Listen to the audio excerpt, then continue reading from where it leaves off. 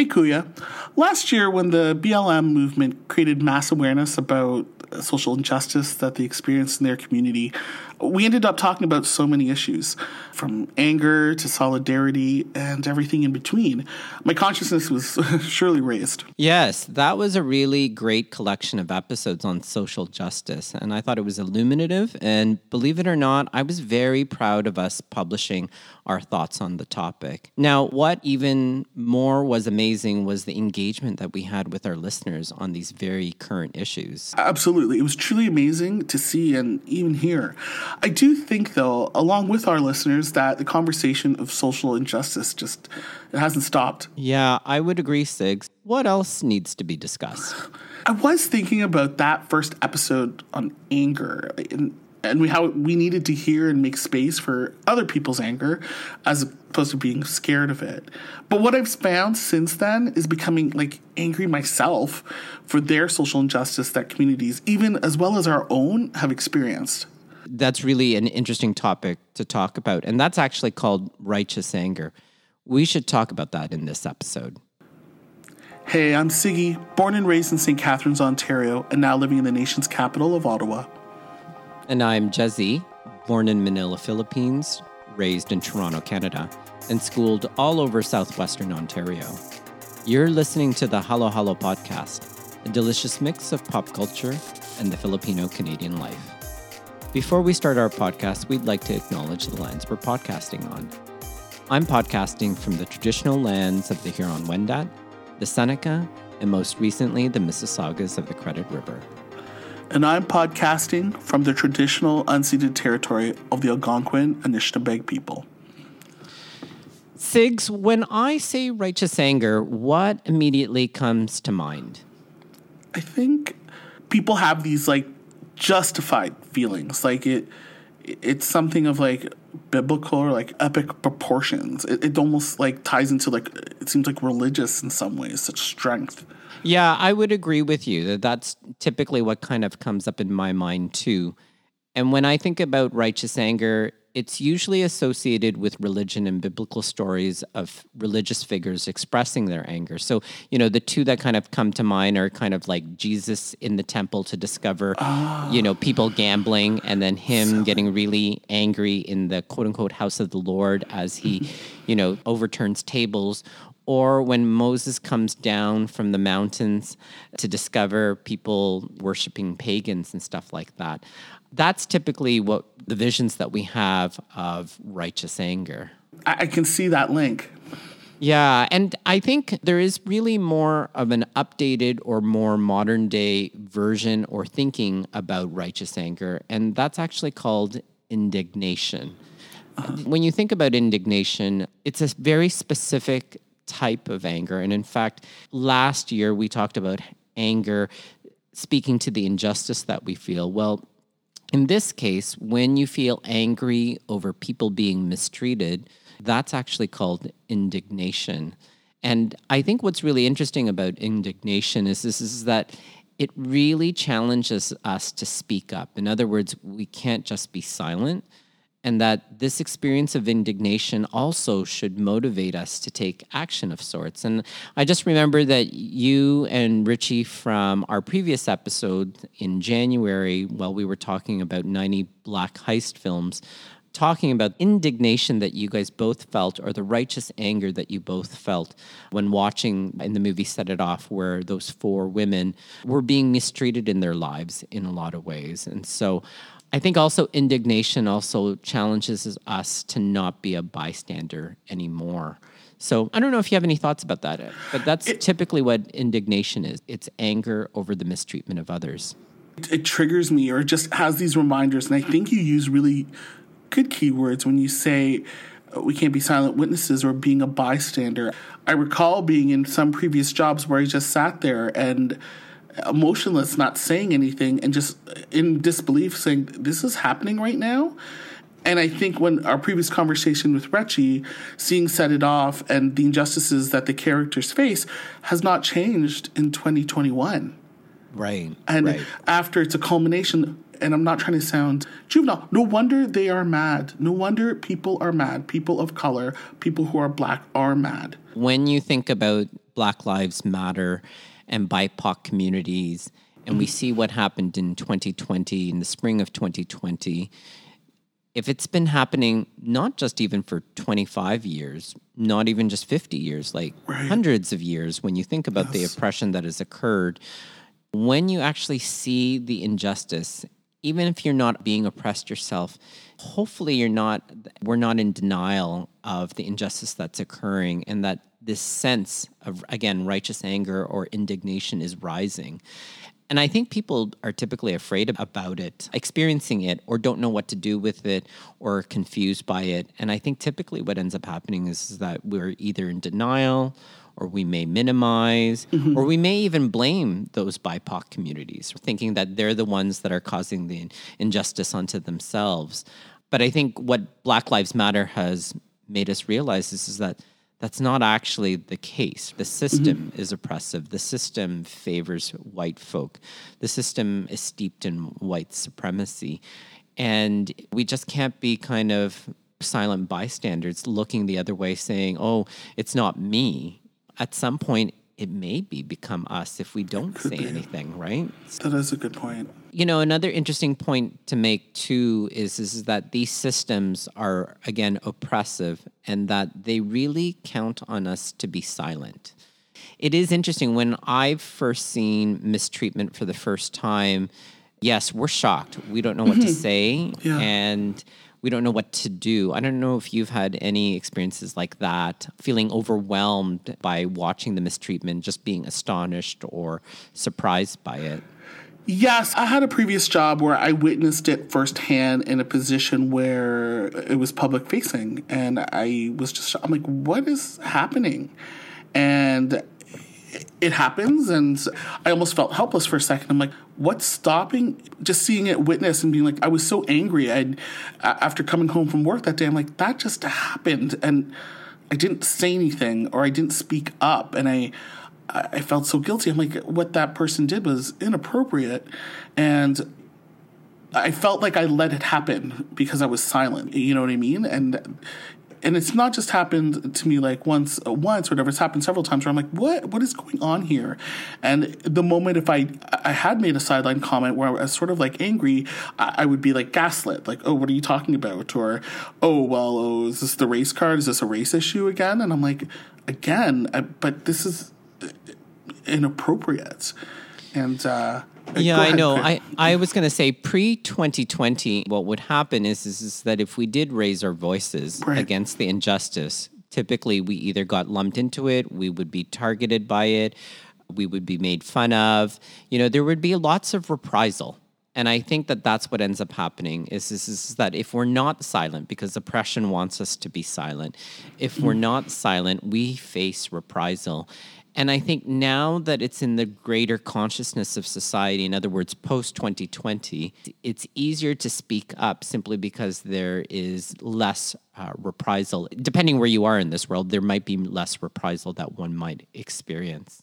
To add on to that point, you are right. Now in this atmosphere, 2020, 2021, I speak very broadly or whatever because at where I work right now, they are telling people to speak up. What is it we can do? And if we see this type of oppression, we're supposed to speak up about it and report it.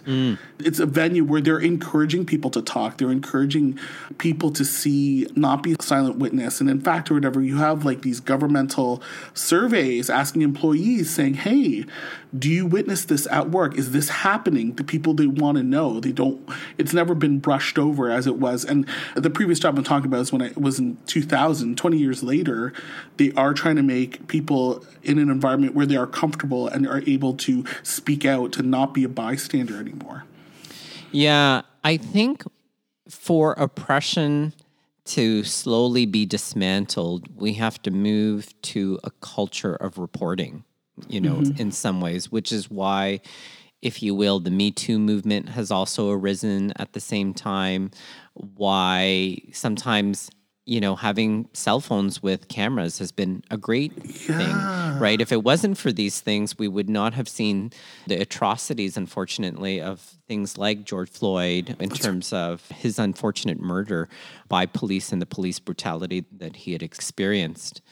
I also think, too, that oppression is also wanting us to experience contempt as well. And contempt is sometimes the outgrowth of indignation or righteous anger, because you can recognize a particular value that's being violated or characteristic of others creating the injustice. An example that I give is that if you're feeling indignation, you may be feeling indignation because you notice others are being excluded.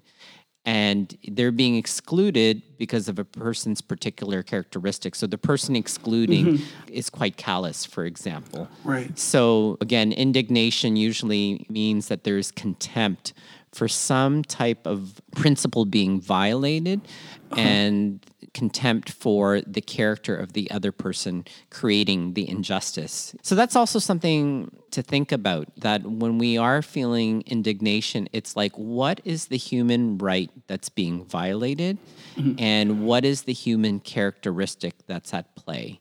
If the human right that's being violated is about excluding people on race, then it's racism. And it's that person being, if you will, bigoted or racist that is creating that sense of indignation. So I think that that's a good question to kind of ask, because sometimes people just have these feelings of righteous anger but don't know what to do with it. And I would say, ask yourself what's being violated and what characteristic of the other person is going on that's creating the injustice. And again, I've said a lot. I don't know if you have any questions about that. No, and I was just going to say, so what do we do with these feelings? Like, that's exactly the next segue. I'm like, okay, that's a good tip. So what other things can I do, or what should we advise listeners? Like, what do we do with this anger? Yeah, I think that there's some preconditions, believe it or not, before we speak up. I think what we need to do is speak up. But before we speak up, there are almost two things that we need to do. One is we have to educate ourselves on what we think the mistreatment is. Because you can't speak up unless you know what the mistreatment is. Like, are we witnessing racism? Are we witnessing ableism? Are we witnessing transphobia or homophobia? And understanding what you're looking at. If you can educate yourself on it, and you'll notice the operative word in what I'm saying there is yourself. Like, we can't rely necessarily on others. We've got to take it upon ourselves to educate ourselves on what, how people are mistreated in this world. Once that happens, and I think that if you have a good enough, if you will, education on it, and no education is perfect, so that's why I say good enough, then if you see someone being mistreated, it'd be helpful to ask if they need your help.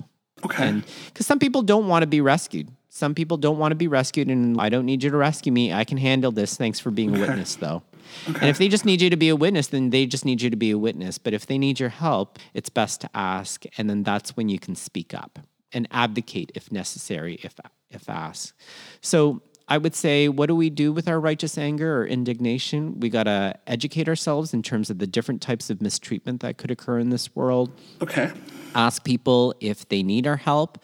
And if they do, we can then speak up and advocate for them. So those are really good tips. Kuya, specifically, how does our community, the Filipino community, deal with righteous anger? That's a really great question, Sigs, because, I've thought about that. And I think the experience of righteous anger by the Filipino community tends to take on this holier-than-thou posturing. Oh. And I don't know if you have an idea of what I might be alluding to, but usually it results in our culture adopting a shaming approach to others. So sometimes I've heard people say, walang yaka, right? Or walang yaka, right? Like, don't you have any shame?